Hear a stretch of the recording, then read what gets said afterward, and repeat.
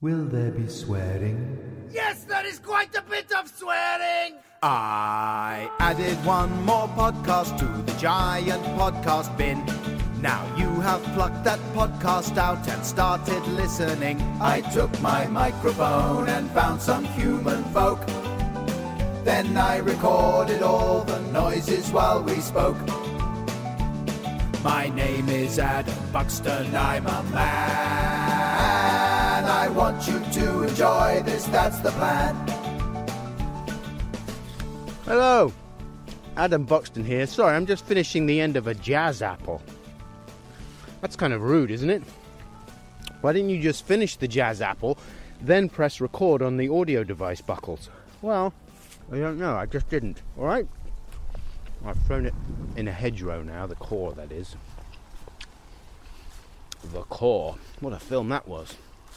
Listen, this is a very rambly start to the podcast here. I apologise. I'm still finishing my mouthful. That was not the best jazz apple I've ever had.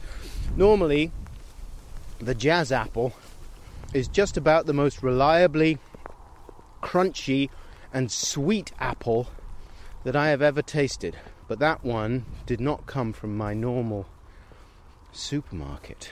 That was, I won't tell you which one it came from, but it wasn't quite as good as the ones I normally get. That's my honest voice. That's the voice I use when I'm being honest. I say, if I'm talking to you like this, then I'm being insincere and charming. But if I suddenly start talking like this, then it means I'm laying some truth on you, but I have to do it in a different voice. That's not true. Hey, how you doing? Welcome to the podcast. Thank you so much for joining me. And I am, once again, walking beautiful Rosie the dog. Although, she is currently AWOL. I don't know where she is. I just carried on walking on the route. She may well have turned back and headed for home because it is not the nicest of days. It's raining and it's pretty windy.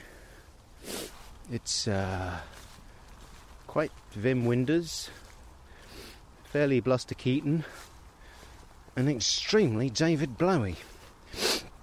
Sorry, I'm sniffing. I'm getting over another little cold as well that I acquired last week. You may think Buckles has always got colds. That would not be correct. My Cold Safari episode was recorded, well, the voice notes part was recorded last year. So it's been over a year since my last cold. I don't consider that too bad for the old Buckles immune system there. Anyway, I'm getting over it now. It wasn't too bad. If you get it, it's one of the better ones going around. I think I got it on a plane coming back from Barcelona. Incidentally, thanks for all your tweet suggestions. I was in Barcelona a couple of weekends back, doing a couple of bug shows, and managed to wangle a ticket for my wife to come over with me. And so we had a brilliant weekend out there. But I didn't really have time to organise any actual activities, so I ended up rather lazily leaning on Twitter and saying, hey, has anyone got any ideas for things that a couple of old hipsters could get up to in Barcelona this weekend? And I slightly braced myself for some sarcastic replies, but none came. In fact, they were all extremely helpful, and we ended up enacting many of those suggestions. There was one person, in fact a few people, who suggested a kind of groovy, healthy eating restaurant called Flax and Kale or something. And so we went along there for breakfast feeling a little bit beaten up after a slightly boozy night the night before. And it was so great. Oh my goodness. So it was all, just delicious fruit, and they had all kinds of crazy smoothie flavours like lime, ginger, bergamot, lilac, temerity, and Jeremy Corbyn's, a tiny bit of his blood. And it was delicious, let me tell you. Oh, just wonderful. But in the meantime, we walked around and we saw lots of the things that people recommended on Twitter. And I talk later on in the podcast as well about another recommendation that I followed up. And it was just wonderful. We had such a great time. So thanks if you gave us a bit of Barcelona advice. Anyway, boy, it's really windy now. Rosie's miles away. She's thinking, no. I'm not going to start walking around in this. That's not fun. I mean, it's nice when the sun comes out and I can chase rabbits and terrorize birds, but nah, not this. I'll see you back at home. She's got a very familiar sounding voice.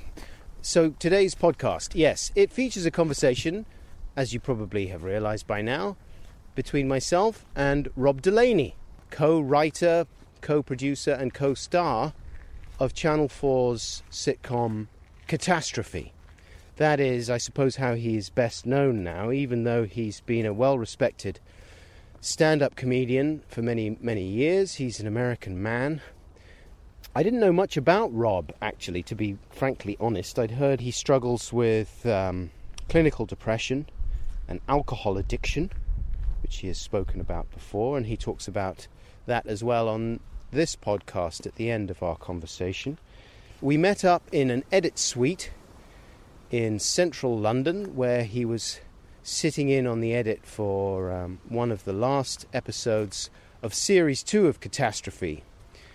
And you can probably hear a buzzing in the interview. That is the buzzing of an edit machine filled to the brim with brilliant bits of footage featuring himself and co-writer and star Sharon Horgan, who I hope to speak to in this podcast at some future point. The show Catastrophe, if you haven't seen it, is really amazingly good. And I'm sure you've heard things about it, because it is one of those shows that kind of arrived fully formed, and it was really a no-brainer. It's like, okay, this all works. And it exploits the talents of both the performers, like Rob and Sharon, brilliantly. All the things they can do, everything just came into focus in that show. And they say things to each other, Sharon and Rob, that I certainly wouldn't necessarily feel comfortable saying in my relationship, for example. But it's very cathartic to hear them going at it. So I might play a little clip here, just by way of my own podcast teaser. Here we go. Can you move your feet? That's really uncomfortable. No. Well, can you make your legs less heavy? Are you going to make me do it? Why'd you make my legs like that? I'm sorry. I have a cramp. You didn't say. That actually hurt me. I said it was uncomfortable. I didn't know I had to give you a diagnosis. I asked you to move them, and you didn't move them. It was just really aggressive. It wasn't aggressive. You're so aggressive. I'm aggressive. Aggressive. Aggressive. It was even aggressive the way you said that, Mark Wahlberg. I'm not aggressive. When have I ever been aggressive to you? Just now, the way you move my feet. I have a fucking cramp. Don't loom over me. Don't threaten me. What? Do you know what threaten means? Yeah, and I felt threatened. You felt threatened. What are you, a blogger? I felt threatened. Post. Fucking Syrians are threatened. I felt threatened. You live on a cream puff. Do you want to take a walk and just, calm down? Okay. Where are you going? Out. Out? What are you, a teenager? Going for a drive. Bullshit, you're going to McDonald's. Fine, take your purse and get out of my house. This is my house. I bought this house. Fine, well then get off my rug that I bought in Amsterdam where I had sex with a guy whose last name I didn't even learn. Oh, I haven't done that. With women. There you go. That certainly made me chuckle when I watched it last night. So look, let's go to the conversation with Rob, and I will be back for Mo rambling at the end. Here we go. Ramble chat, let's have a ramble chat. We'll focus first on this, then concentrate on that. Come on, let's chew the fat and have a ramble chat. Put on your conversation coat and find your talking hat. Yes, yes, yes.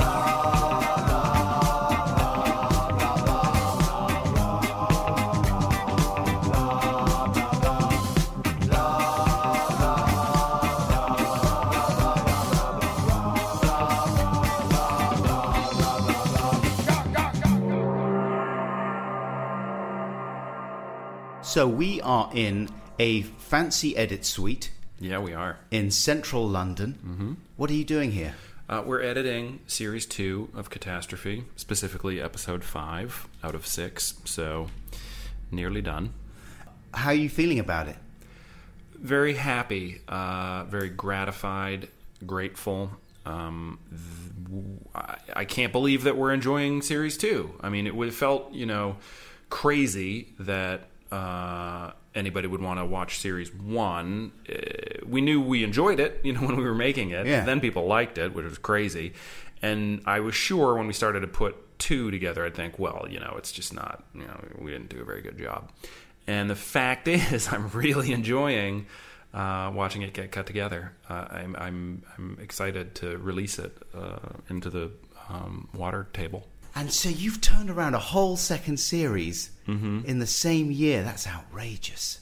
It feels outrageous. It was a lot of work. Yeah, was it? Yeah.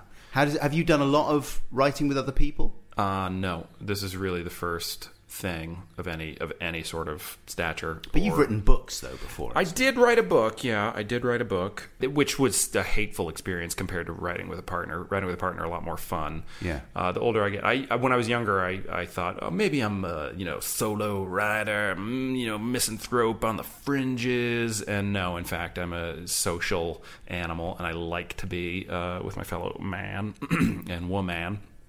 And so I right now, I don't know if I would want to write another book anytime too soon, because that's kind of lonely. You have to do it in a basement. And are you quite disciplined?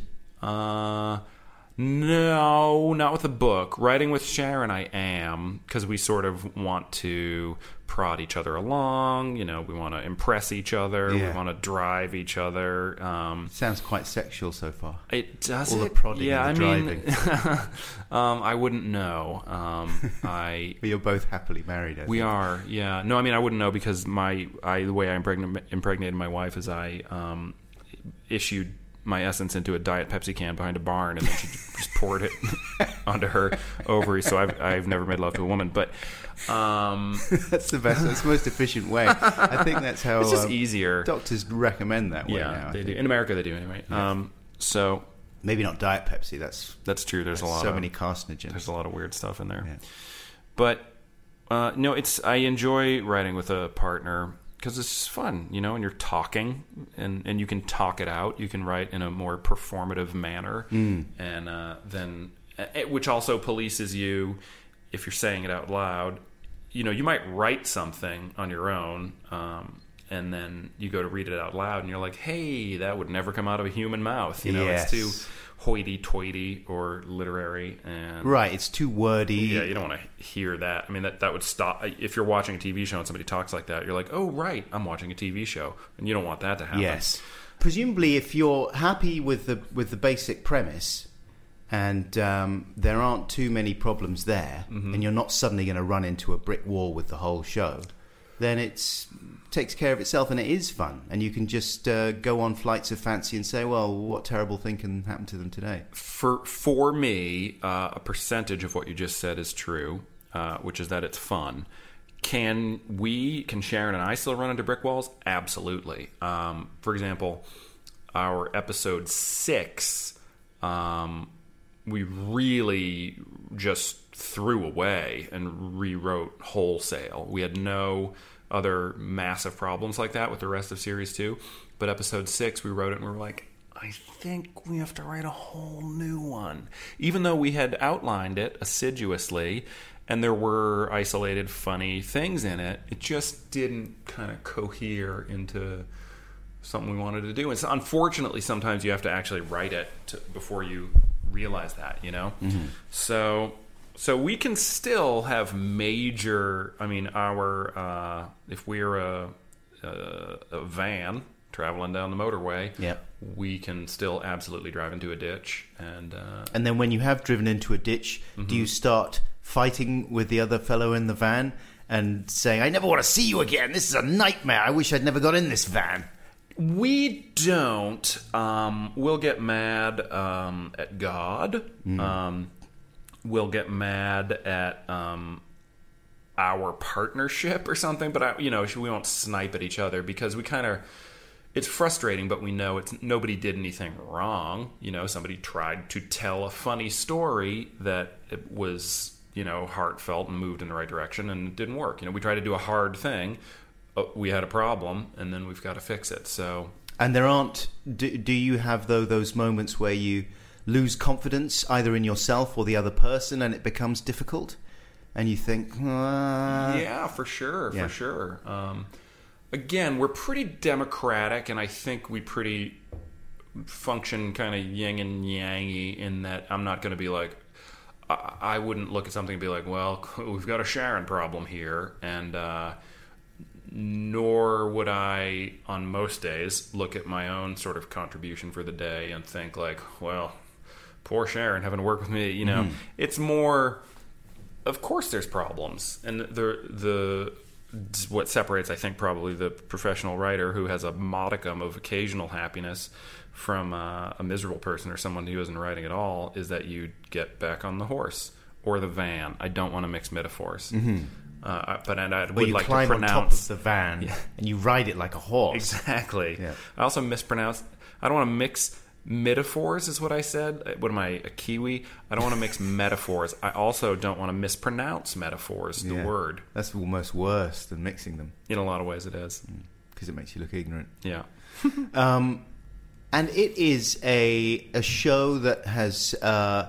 I think appealed to a lot of people partly because of a level of truthfulness and honesty that they haven't seen in that kind of show before. That's what I got from it. Yeah, if that's true, that's great. I mean, certainly, neither Sharon nor I are old, but we're not 22 years old either. So we love to be silly, of course, and shame on us if there's not capital S silliness in each episode.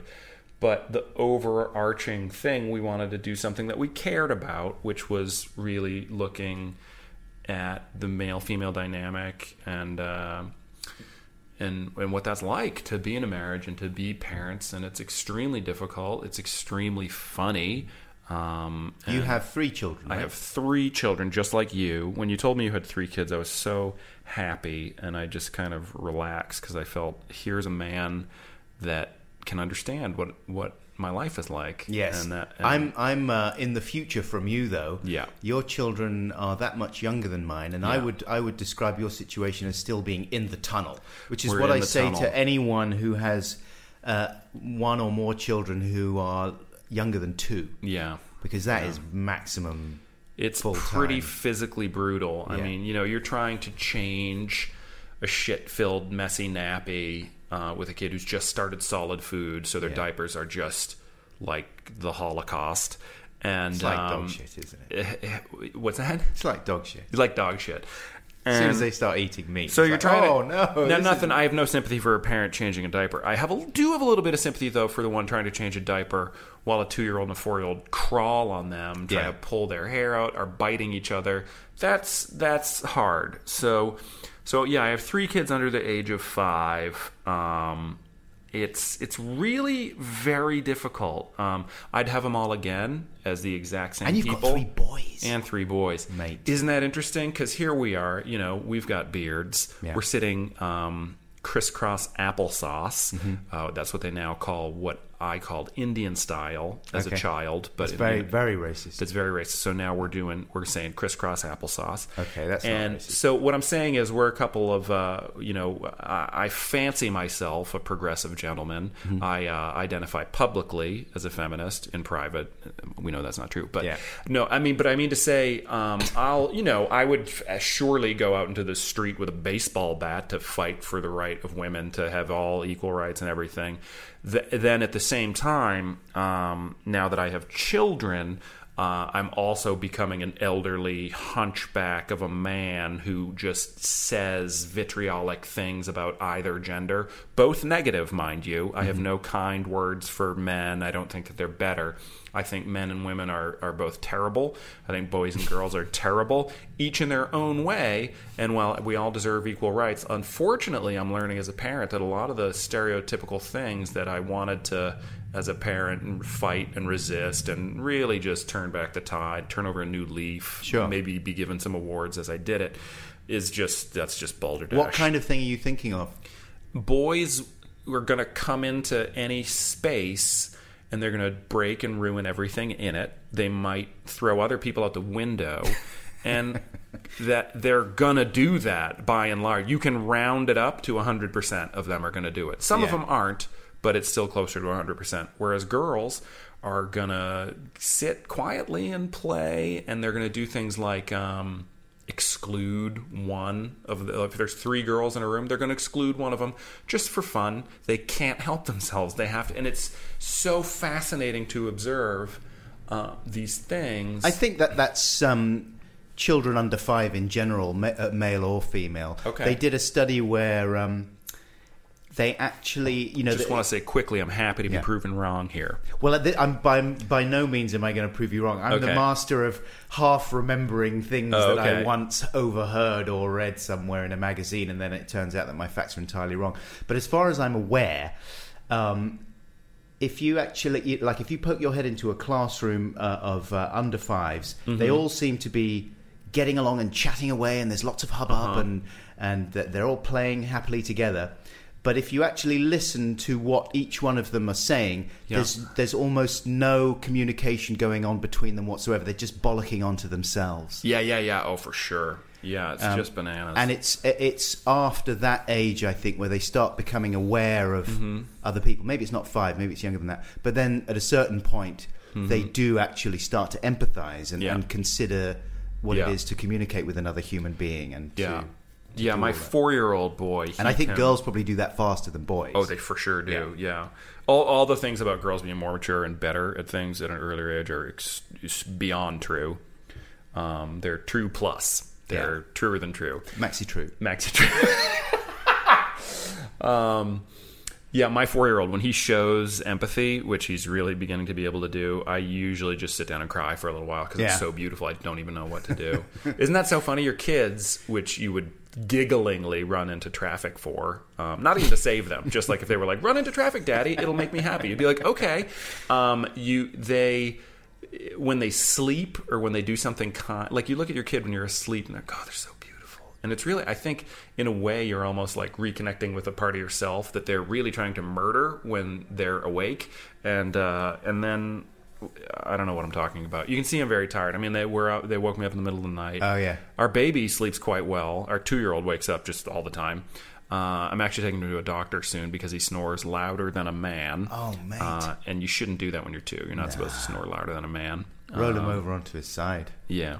But I'll solve that. Do they know what you do? Do they understand? They're starting to get it. Like they'll see me on TV and stuff. They don't watch Catastrophe, of course. And in fact, if they never see it, that would be okay with me. I mean, when they're older, it would be cool. What about the rest of your family? Because Catastrophe, I wonder sometimes in the sex scenes, like, what do your partners make of it? What does your partner make of some of that stuff? Because you must be drawing on some real bed tactics. Yeah. And things that have happened to you. Or is that not true? Oh, bed tactics and stuff. I don't know, because definitely for like intimacy type stuff, I think we just more ask like what would be funny to show on television. I mean, definitely in some of the other stuff we borrow from our own lives, of course, and from things that might have happened with our spouses or even just people that we know and stuff. Certainly our characters function to sort of synthesize just things we've heard, so that's not autobiographical in the strict sense. The figure we jokingly throw around is it's like 49% true what happens on the show. It's probably less so in series 2. But in the intimacy type stuff, no. I mean, that would be weird. I wouldn't even want to tell Sharon in a room what my wife and I do. No, of course, it would be very embarrassing. So what do you do though? Because there must be times when you are drawing on personal experience, and do you try and disguise it as something you've just thought of? Oh, that's funny. Yeah, I would. I'm not above that. I would certainly fold an idea in that was too personal for myself. to the concept of it being a flight of fancy that I just thought of. I would do that to Sharon. And she to you, presumably. I hope so. Yeah. I mean, do you watch them with your partner? I watched all of series 1, I think, with my wife. Series 2, she saw the first 2 at a screening. So we're about to find out if we'll see the last few episodes together or not. I know next week we won't be together, so I guess it's up to my wife if she wants to watch it or not. And she likes it, presumably, does she? Yeah.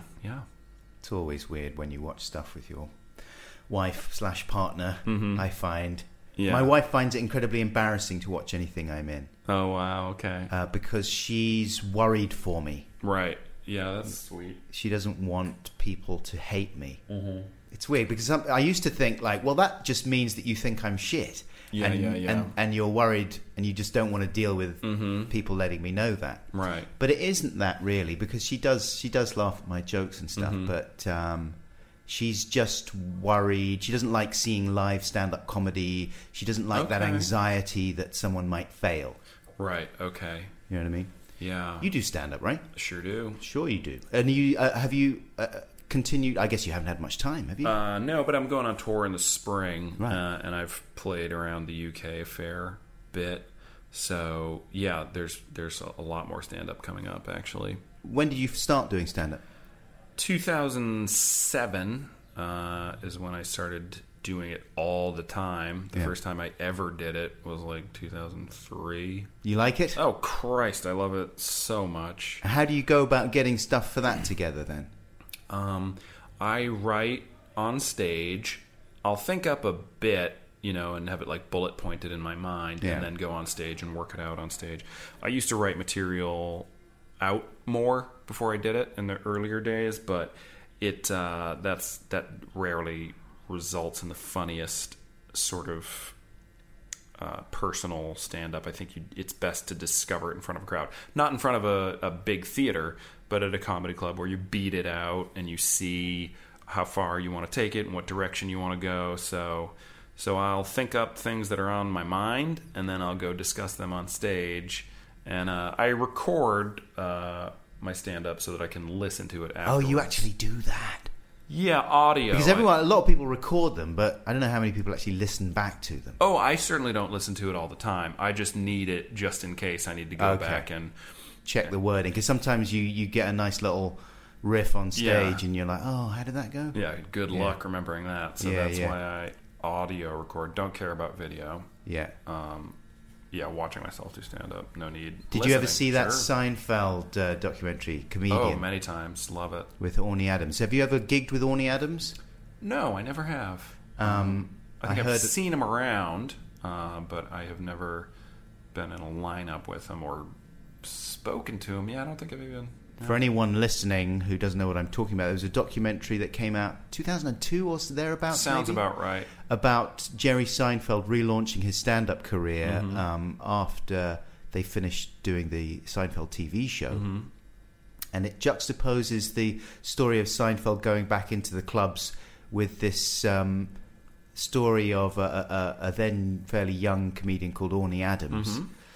Who was trying to make a name for himself. And he's he's good. He's like a solid, technically gifted, hard-working comedian. Yeah. But he's got this unbelievable level of sort of self-belief and self-absorption. And the whole business of doing comedy for him is a science. Yeah. And they go into his room and he's got shelves heaving with tapes of all his shows that he's done, and notebooks where he goes through and he watches every set that he does back and he takes notes. And it's sort of half impressive and half just like, mate, what are you... That's not what it's about, is it? It's funny because,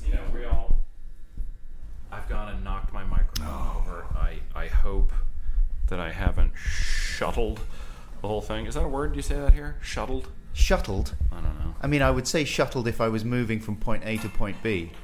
Shuttered? I don't know what I'm trying to say. Shat on? Shat on, that's what I meant to say. Here, hang on. Let me aim it round at your magnificent beardy face a little more. There you go. Cool. Okay. Yeah, we all obsess over that stuff. I mean, one thing I remember from Orny Adams was he was going to do a set on Letterman, and they wanted him to change the name of a disease that was in one of his jokes, from lupus to psoriasis. And he, for whatever reason, they thought they didn't want to get a laugh out of that name of that disease or whatever, which, I mean, comedy mistake number one. Diseases are funny, no matter what, the worse the better. And he had to change it from lupus to psoriasis, and he really didn't want to, and he was like weighing the sort of comedic weight of each word, and I'm quite sympathetic to that. I mean, yes, because the music of language and just whatever the comic weight. I don't even quite know what lupus is. I know it can kill you and it's debilitating. So it's freighted with. I think a lot of people don't know what lupus is. I think they're aware that it can be terrible. Yes. So that's like scary and mysterious, which are major building blocks of laughs. Yeah. So, and then he had to change it to psoriasis. Hey, well, everybody has freaking psoriasis. Who doesn't know somebody has psoriasis? So haven't you seen The Singing Detective? Yeah. So I really felt for him that he had to change lupus to psoriasis. Oh, okay, all right. Anyway, but then he's also nuts. I mean, the guy presented in that documentary, you certainly wouldn't want to hang out with. I mean, he's bananas, Yeah. and super obsessive, which a lot of comedians are. But then, I don't know. I mean, I also have a hard time now as somebody who is, for the current moment, able to make a living from stand-up. It's also hard to criticize other people who can do that, because you just know how hard it is. Yes. And like anybody, like, are you making people laugh? Are you making people laugh so dependably that they come and pay you to do it? Then whether or not I think you're necessarily funny or you're my cup of tea, I'm still going to identify with you a little bit, because you are climbing, I won't say Everest, but maybe Mount Rainier outside of Seattle. That not quite as dangerous as Everest, but maybe people die every few years on the mountain. But do you find yourself backstage happily getting into all the comedy science conversations about, like, what comedians talk about, all the sort of forensic level? Sometimes not. Yeah, that can be fun with my friends, but I don't want to. That's also selective. That's like, and it's not like trade secrets, because there's no such thing as a secret. You could give somebody a bound book of all your life work habits and secrets, and they're not going to do a goddamn thing with it. So there's no danger in that. But I guess I'm selective with who I comedy nerd out with. Sure. I don't know necessarily why. Because it's kind of intimate a little bit. I don't know. And what was the stuff that you really enjoyed when you were growing up? Comedy-wise, what's funny is the new Star Wars movie is coming out, and I remember some of the first rewinding I ever did on a VCR was in Star Wars, the original Star Wars. Chewbacca is on the Death Star, or he might be on Darth Vader's big ship.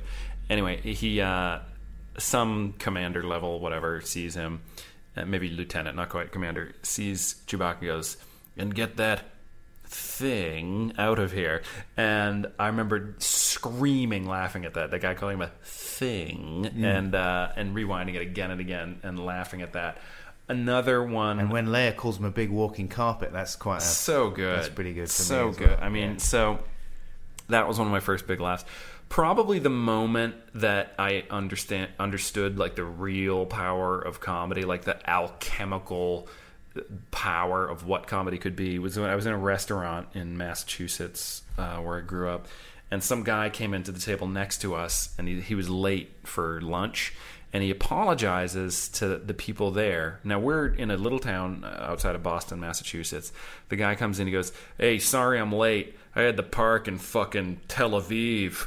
And I just was like, what? It was like the world stopped for me.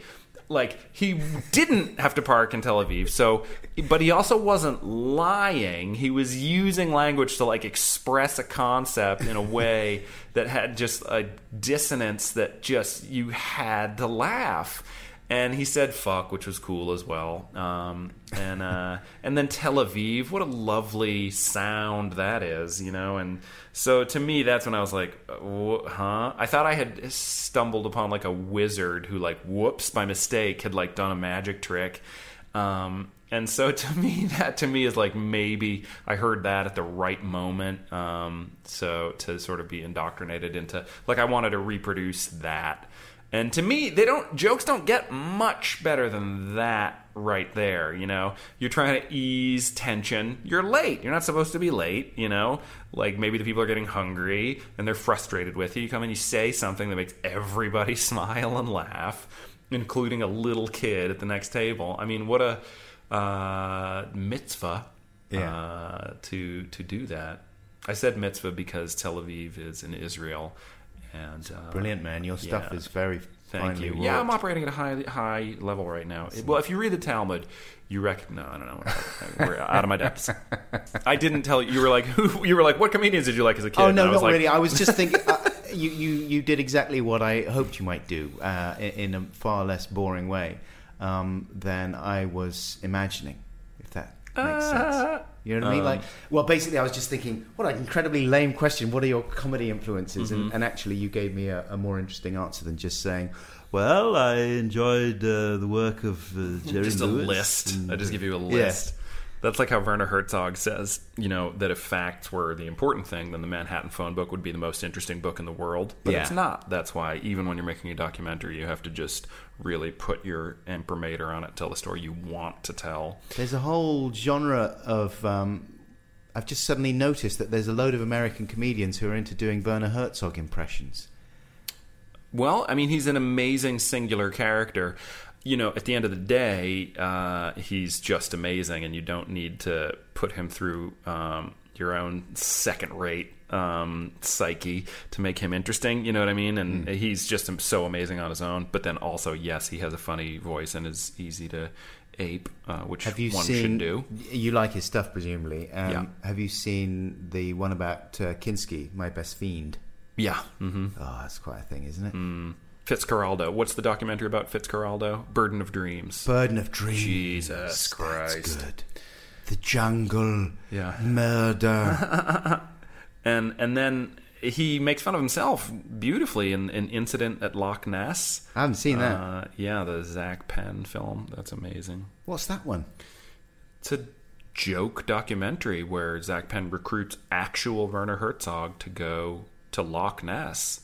And it's in the style of a Herzog documentary. No way. Herzog is so on board with it in such a delicious way. I mean, it's really fun. And it's not too cheesy, because sometimes that kind of thing can be a bit self-congratulatory. Yeah, no. Good old Werner. Because Zach Penn is a sure hand, you know, at storytelling, so he knows what he's doing. Do you watch a lot of documentaries? No. I mean, yes, number-wise. If you're on a transatlantic flight, yeah, and you have the, you know, they've got quite an amazing selection now, don't they, on those things of stuff you can watch. What are you going to watch? Well, first I'm going to see if they have Catastrophe. Yeah. And then I'm going to watch see if you can leave comments. Yeah, I'm going to watch it long enough so that I can like hit the star or the recommend or something like that while I read. So I'll just turn it on and let it run. Thank you. Then after that, I mean, I watched on a London to LA flight not too long ago, I watched the whole first series of True Detective. I watched 8 hours in a row of True Detective. God, did that not just make you... Oh, I was insane at the end of it. In a great way. I had a lot of fun doing it. It's quite a depressing show, though, isn't it? Yeah. Did you watch the whole first series? Yeah, man. Yeah, but you know what? It's funny because it was kind of an influence on Catastrophe because of their conversations that they have in the car. Yeah. You know, the way they sort of philosophize in a way that, you know, there's, you know, questionable as to whether or not it's advancing the story, but they're having fun conversations. Yeah. It sort of is and isn't. So, yeah, I loved True Detective Series 1. I find myself... I sort of binge on these things, like a lot of people, right? With the box sets, yeah. And it's like podcasts as well, I suppose. And I've talked about this before on this podcast about how much you can get obsessed by a person who you suddenly have this relationship with via this medium, where you're hearing these conversations and they become part of your routine. And similarly, when you get into one of those box set shows, whether it's The Wire, or for me, it was the first time I watched Breaking Bad. I was obsessed by it, and I couldn't stop watching it because it was so compelling and brilliant.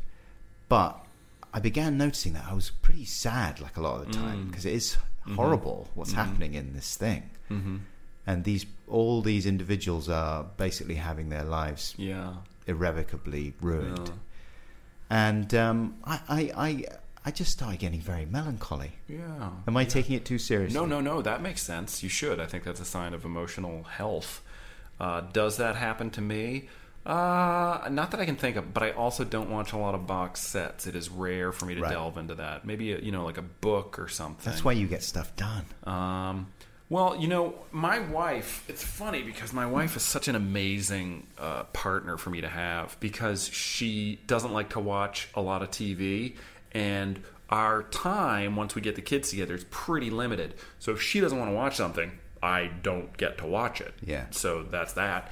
And so she is just like military in her insistence that we get outside, get into nature, read aloud to each other. I mean, it's like robotic in a wonderful way. So she really provides an amazing sort of skeleton for keeping our intellects going. Yeah. And so I'm very grateful for that. It's very interesting because we sort of collide and butt heads in a lot of different ways, but it's good. It's good for me. I don't know what she would say about that, but she's a very positive influence on my life and the way that I spend my time, big time.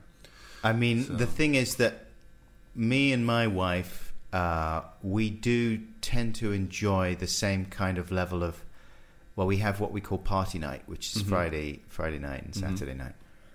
And that tends to be just like once the children are dispatched, we've got like quite a nice big projection screen that you pull down and stick on the projection screen and just watch like whatever's on Gogglebox. Oh, I love it. And great. I saw one of the women from Gogglebox at the Victoria station the other day. Oh, which one? I got so excited. Can't remember her name. The two black women? Yeah, they're the best. So excited. Sandy and Sandra. Oh, you're kidding. Yeah. Oh, God, that's so great. I don't know if it was Sandy or Sandra. I guess, because they both have... Sandra. I don't know if it's it. They will both wear like fantastic outfits and nails and stuff. Yeah. So I don't know how to tell you. I think it's the lady with the short hair has these demented rings that she wears. Like there's always I think this one typically has longer hair. So okay, is that Sandy yeah. or Sandra? Anyway, I got very excited. Yeah, they're great. They should have their own show. They really should.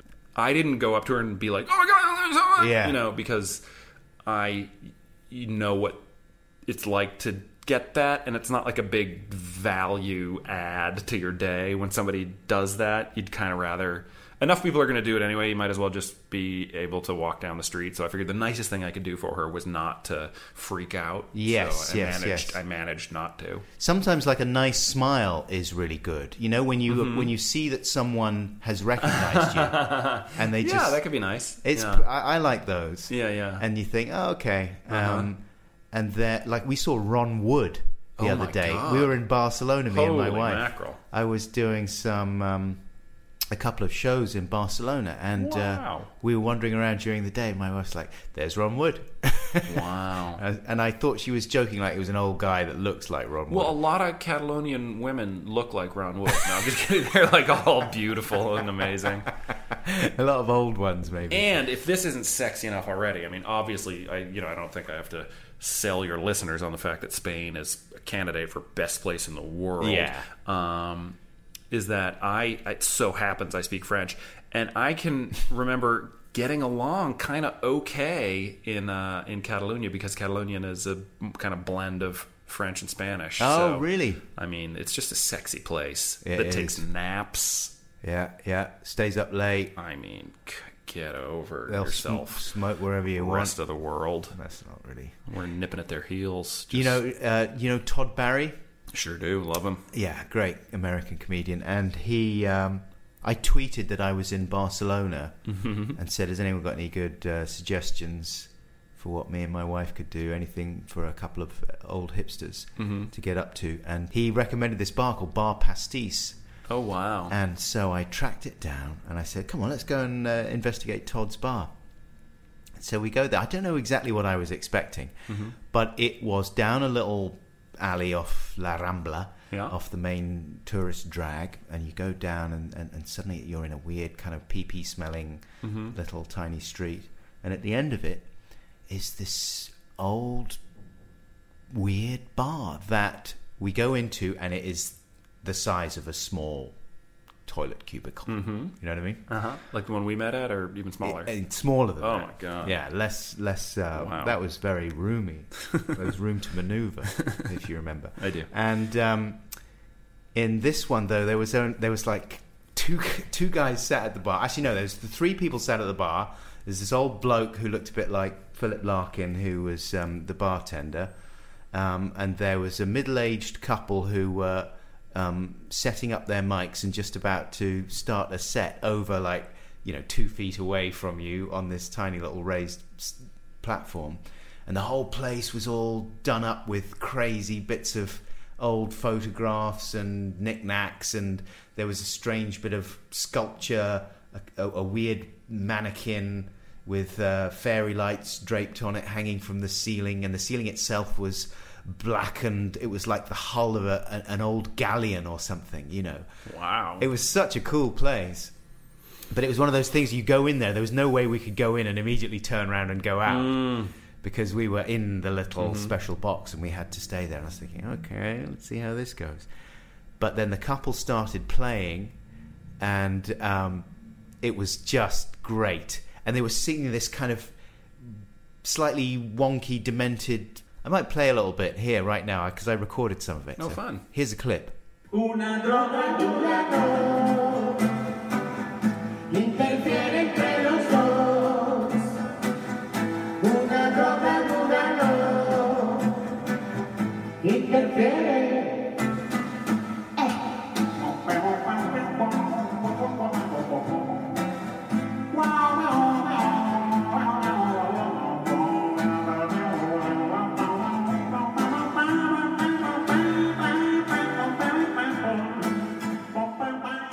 Just ended up being one of those things. It's like, oh, this is brilliant. We would never have found this place. It's one of the good things about Twitter.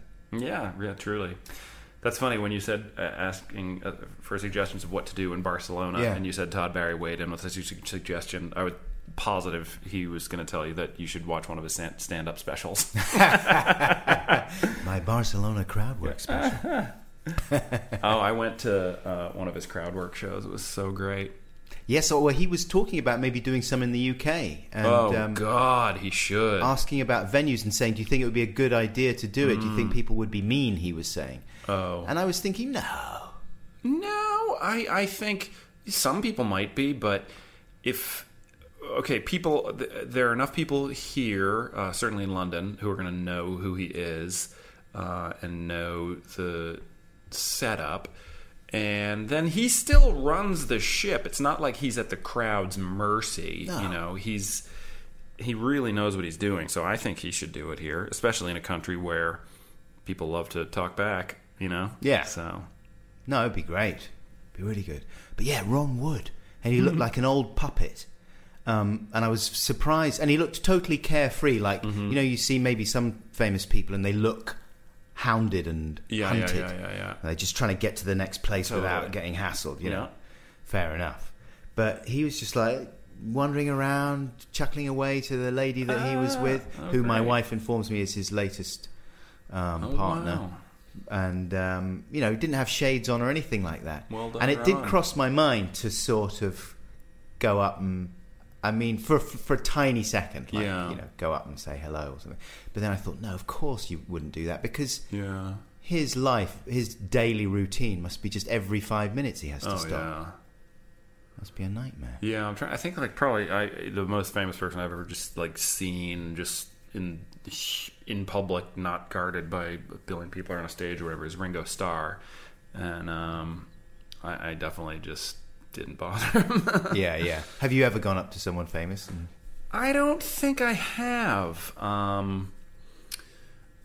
not in public. You Yeah. know, I might have introduced myself if we were at a thing or whatever. Yeah. You know, but no, I generally don't. Like I remember my uncle pushed me in front of Harry Connick Jr. When I was 12, maybe, because we had gone to see a show of his, and then we were able to go backstage, and my uncle, I didn't know how to approach him or what to say. Like, when really, if it's just been his show, a nice entry would be like, "Hey, great show." You know, it's a pretty easy way to do it, but I just didn't know what to do. And my uncle pushed me in front of him and said, "This is my nephew Robbie, and he has all your records and tapes." And I was like, "Urgh." And you know what I do remember, though, is he stuck his hand out for me to shake, which I did, and he had really hairy hands, which made me feel comfortable because I have hairy hands. So I'm glad my uncle did that because I got to hold hands with another hairy-handed man. Yeah.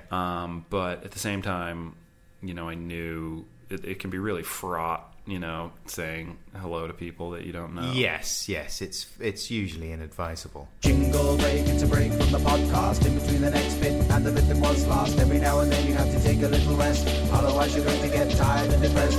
Take a look around, think that you exist. Think about the person you last kissed. Right, that's enough now. Think about keys, think about sausages, think about trees. Think of alien vehicles moving out in space. Think about the wonder on the little baby's face. Now think of Stevie Wonder's face on the baby's face. Now stop thinking completely, cause you're ready for the next part of the podcast.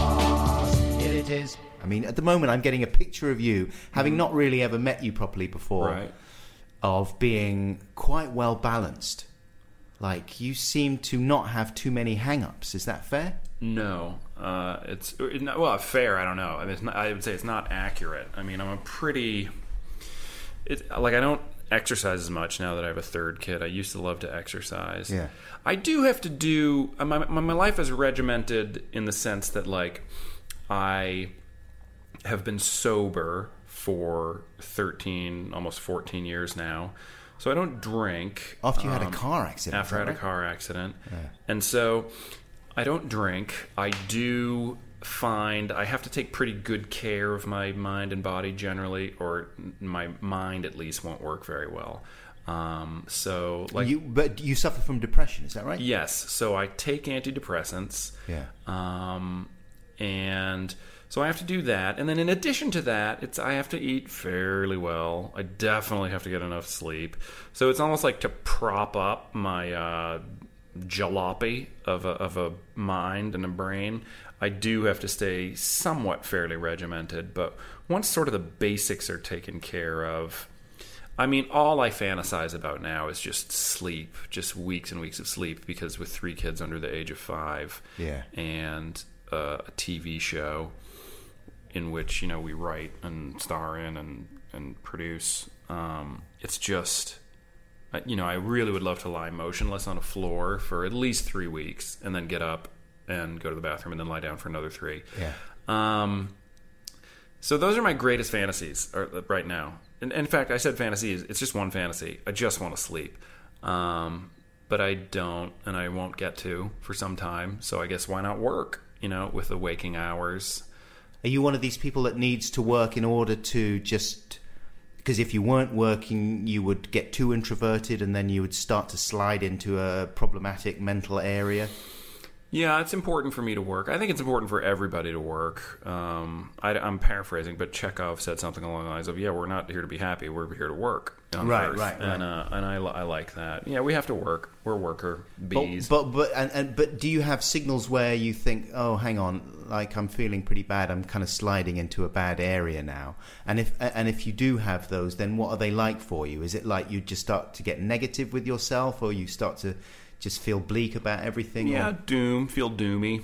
Like nothing, like things are gonna start to really systemically fall apart. And so you become bad. sort of chronically pessimistic. Yeah, I can, but I also have learned, for me, the big thing I have to do is fake it till you make it, which is, okay, pretend I have an appetite, you know, pretend it's bedtime and I have to get into bed, you know, pretend I want to exercise, pretend I have to put one foot in front of the other and get these tasks done. So I definitely...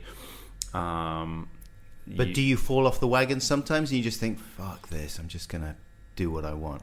Not for very long. Because then everything would unravel, presumably. It's the thing, though, and this is a good thing about families, I think, is I've sort of booby-trapped my life with all these people who need me, and I need them, so that's why I actually don't think of that as like a negative. I mean, that's one of the big positives of people in your life with good people and becoming all interwoven and codependent, not in a negative sense, but, I can't really, if I, just fuck off on my own, other people are going to be hurt. I don't want to do that, and then I can work backwards. It's easy for me to think of other people first and realize they need me, and then after catering to them a little bit, be like, oh, hey, look at that, this is also good for me, and maybe that's backwards, I don't know, but I don't care.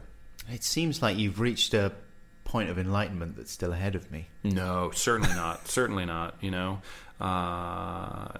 yeah, like I said, I don't exercise now that I have 3 kids. I take 2 antidepressants every morning, which I feel... Do they zonk you out a bit?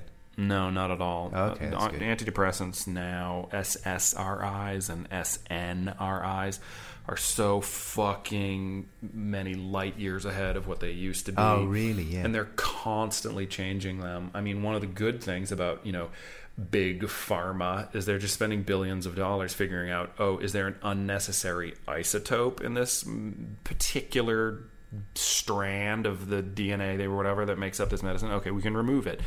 So, but I still would like to figure out how to not take them, but I am one of those people. You know how you hear about like the overdiagnosis of depression? Yes. And drug companies peddling things. I happen to not be one of those people. They make me be not actively suicidal. Yeah. And they allow me to eat. They allow me to sleep. So they allow me to do the basic things. So I need them. And did you arrive at that point after having tried therapy and those kinds of things? Oh yeah. In fact, depression for me only showed up after getting sober. Right, because your booze was just blocking all this stuff out. Yeah, it was kind of self-medicating. So about a year, not quite a year after my accident, which prompted me to get sober, that's when my brain really stopped working. It was like a thunderbolt just got hurled into it. Man, that's frightening. Yeah, it was. It was very frightening. And... So I started taking medication then, and it's been, jiggered with, and I've experimented a little bit, of course, under a psychiatrist's care. But yeah, now 12 years down the line with managing depression, I take, the smallest amount, which isn't a small amount, of 2 drugs in tandem that are good for me. And it's smart that I take them. But, you don't want to... do you want to wake up and take a pill or 2 every day? I don't. I'd love to. So I struggle with the sort of things that even somebody early in beginning to accept the fact that they might be dealing with depression might deal with, which is like the stigmas of mental illness. I feel like deficient sometimes. I feel weak sometimes, that I have to do these things to manage my depression, but I don't listen to those voices or sort of grant them enough audience that I'm going to act on them. You see, from my point of view, you seem so much more admirably in control of your life, and so much more like you're actually dealing with the challenges that life throws at you, whatever they are. For some people it's depression, for other people it's various forms of disability or other kinds of illnesses, or I don't know, just fucking shit that happens, And everybody struggles to find the right way to respond to those challenges, and a lot of people just don't, and slide into bad habits, and life gets the better of them. But here you are, I must say, from the outside looking in, doing quite a good job of it. Well, A, thank you. B, I believe, and I could be wrong, but I do believe that if I don't manage my alcoholism and my depression, that I'll literally die. So I kind of, to me, I have to do these things, and I have to guard and protect my sobriety and my sanity so that I can stay alive. Not so that I can't be miserable, but that I'll literally die. Because my depression, untreated, was saying, kill yourself, fucking kill yourself. And it was extremely physically painful, by the way, which I think is important to mention. Depression, for me at least, was accompanied by incredible, thrumming, unbelievable physical pain. Really? Yeah. And so there's that. And then my drinking, the last time that I got drunk, I wound up in a wheelchair in jail with one broken wrist, one broken arm, and Someone threw you in front of Harry Connick Jr. They threw me in front of Harry Connick Jr. and he's, as I said, he's very hairy, and he tore me limb from limb. Fucking hell, what happened? I was in a blackout, drunk. Oh, this was the car accident? Yeah. Right. And so, and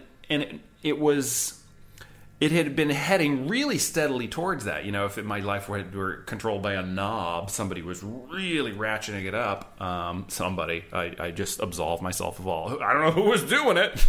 I suspect it may have been Patricia Arquette. Yeah. It was really steadily, in a graduated manner, getting to that point. So it wasn't like, what? Did you hear what happened to Rob? People were like, oh, of course that happened to Rob, because I was really just in a methodical fashion heading in that direction. So for me, to drink would be to die. For me to disrespect my depression and not treat it would be to die. So if I have to not drink and I have to manage and not just not drink, but do it in a way where I can be happy and a contributor to society. I guess what I mean is, by respecting the fact that I can't drink personally, I have nothing against alcohol, just I can't drink it, and respecting my depression, have been allowed me to it's been quite powerful. It has granted me sort of access to a lot of wonderful things by accepting a couple big basic truths that again wouldn't make me sad or blue or miserable, but would make me coffin contents, Coffin fodder. Yeah. So, and there are rewards, though, like when you think about booze and drugs and the escape that those kinds of things afford, or you think they afford, then those are the rewards there. It's like, I'll be able to get out of my head. I'll be able to get away from myself. Right.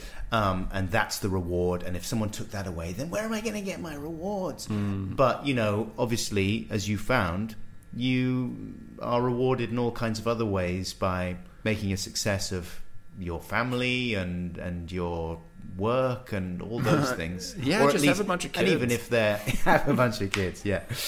And even if they're not... because it's not all like, as we've said, having a family's hard, and there's lots of trials and moments there where you just think, oh, I'm terrible at this. Yeah. Yeah. I mean, it's worth it. I don't proselytize. I would never say to somebody, have kids. I'm super glad I did, Yeah. Of course it's hard. Yeah.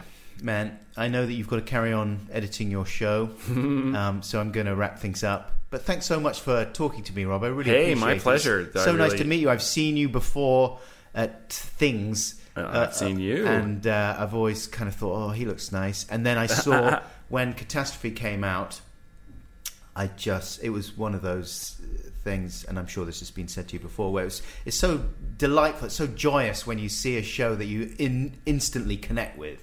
You just think, this is great, and then it keeps delivering, and it's really a wonderful thing, very enjoyable, and I can't wait to. I haven't started watching series 2 yet. I've got a few of those in the bank, and me and my wife are going to sit down and on your big screen, on party night. Right on. That's what's going to happen tonight. I love it. So thanks a lot, man. Thank you. Really best appreciate it. Best of luck with everything. Fun stuff. Yeah, and see you soon. Thanks, buddy.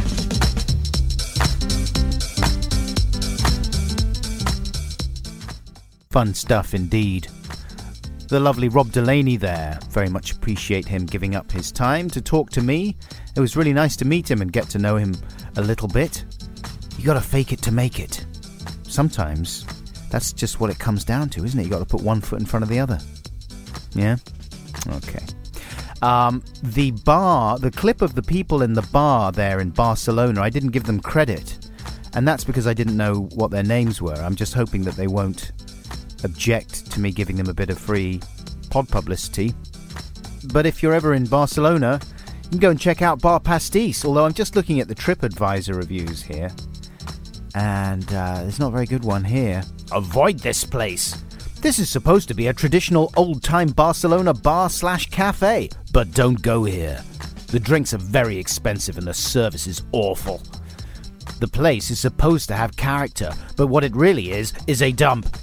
Just don't bother. There are so many fun things to do in Barcelona. Don't waste your time here. Well, I don't agree with that.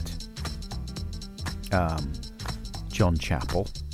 Here's another more positive review. Authentic charm. If you're looking for something truly charming, then you have to visit Bar Pastis. Says Helgak16. Stepping inside the door is like stepping back in time. Fantastic relaxed atmosphere coupled with great music. I think we've established that. Drinks are reasonable considering the history oozing from every crevice. I don't know what that means. Does he mean like there's so much history oozing out of the crevices that it might get in your drinks? And despite that, they are still reasonable. I think maybe he's talking about the price. They didn't seem too expensive to me. But what do I know? Yeah? I've got to check my privilege. The barman has been described in previous reviews as grumpy. I beg to differ. While being quite standoffish in the beginning, if you give him a chance, he will regale you with anecdotes of mad nights out. This bar has to be visited by those who appreciate and embrace the essence of what a good bar should be. Well, I must say I agree with that, Helgak. I thought it was pretty great. What's the worst that can happen? You just turn around and leave. Okay, other business. Oh yeah, I've been meaning to say for a while that I have an app, the Adam Buxton app. It's free from all good app outlets, and it's pink and has my silly face on it, like the same icon that I have on my Twitter profile. And it is from the good people at Download.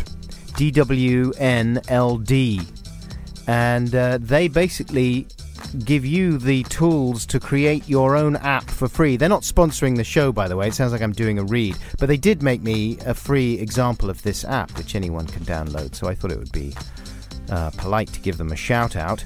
It essentially aggregates my online presence under the banner of one app, so you can check out the latest blog posts that I've made, some of them about these podcasts, and see my YouTube videos and see what I've been tweeting and all that incredible stuff.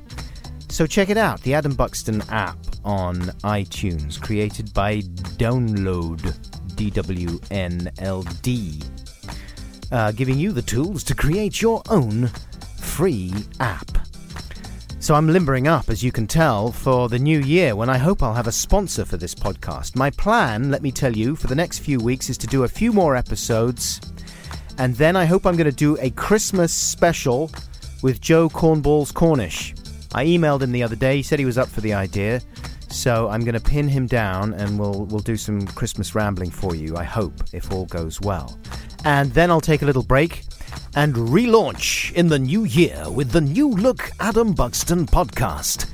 No, it'll be the same, but I hope it will have a sponsor attached to it. If you're interested in sponsoring this show and you've got giant pockets and you aren't involved with dealing arms or ruining people's lives actively, then do get in touch. And that includes Squarespace, by the way. I mean, we can still be friends even after the Squarespace thing, right? I'm very happy to do a volte-face on that if it means some sponsorship. And there's got to be a way of doing a Squarespace ad that isn't teeth-grindingly annoying, right? I'm up for trying it. So that, if that happens, will enable me to spend some money on a producer. And I hope one of the things a producer will do, as I said before, is to vary the kind of people that I get together with for these conversations. Speaking of which, I am going to tease my guest next week because it is an actual woman. A woman? And that's only happened once thus far on the podcast. Otherwise, it's been a kind of succession of white males, albeit brilliant ones. But next week, I am meeting an actual woman, and she is very talented and funny, a writer, not only of newspaper columns, but of best-selling books, and a wonderful TV show that she co-writes with her sister. Of course, I'm talking about Caitlin Moran. That conversation is in the bag, and it was very enjoyable as well. It was the first time I'd met her, and I really liked meeting Caitlin, and I've admired her and her work and her ideas for a while now, so it was good to meet up with her. You can hear the fruits of that conversation next week.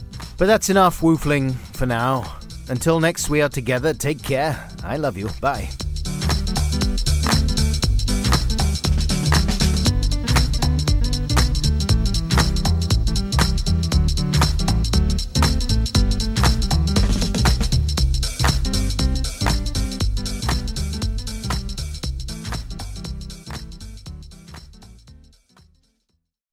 This is an advert for Squarespace. Every time I visit your website, I see success. Yes, success. The way that you look at the world makes the world want to say yes. It looks very professional. I love browsing your videos and pics, and I don't want to stop. And I'd like to access your members area and spend in your shop. These are the kinds of comments people will say about your website if you build it with Squarespace. Just visit squarespace.com/Buxton for a free trial. And when you're ready to launch, because you will want to launch, use the offer code BUXTON to save 10% off your first purchase of a website or domain. So put the smile of success on your face with Squarespace. Yes. Hey. How you doing, very end of podcast Nugget fans? Adam, desperate to please Buxton here, with one more morsel for you. And this week I am delving back into the archives, in fact the Adam and Joe archives, for a piece of music that I always really loved and felt that I had an excuse to roll it out this week because of the John Lewis Christmas ad over here in the UK, which features the Oasis song. In fact, it's a cover of the Oasis song Half the World Away, and the original of that song was, of course, used as the theme tune to the show The Royal Family, one of the greatest shows from the 90s, or any other decade for that matter. And we did a spoof version of it on the Adam and Joe show back in the day with Star Wars figures. I guess you can find it online somewhere, maybe. But the thing that I was most excited about when we did that was recreating the Oasis theme tune and putting Star Wars appropriate lyrics in there. So, and also we had to change the tune ever so slightly so we wouldn't get sued.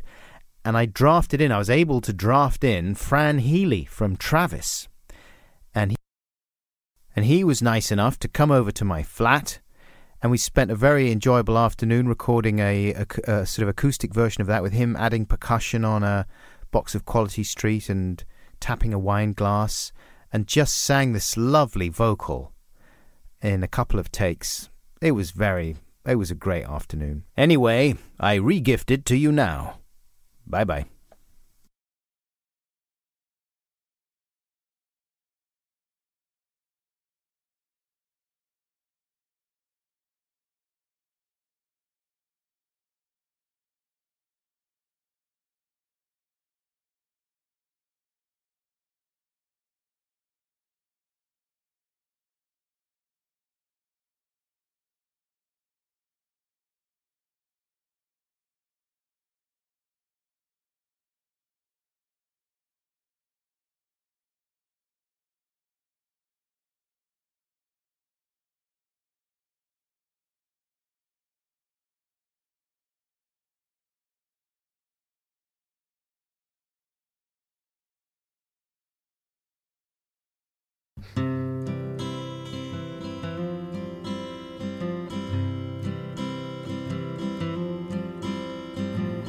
Yet I would like to leave this city. Jawas and panthers don't smell too pretty, and since the evil empire fell, all we do is watch TV. I've had more fun with my Millennium Falcon and my blaster unstunned a long time ago in a galaxy far away, far, far away, far, far away.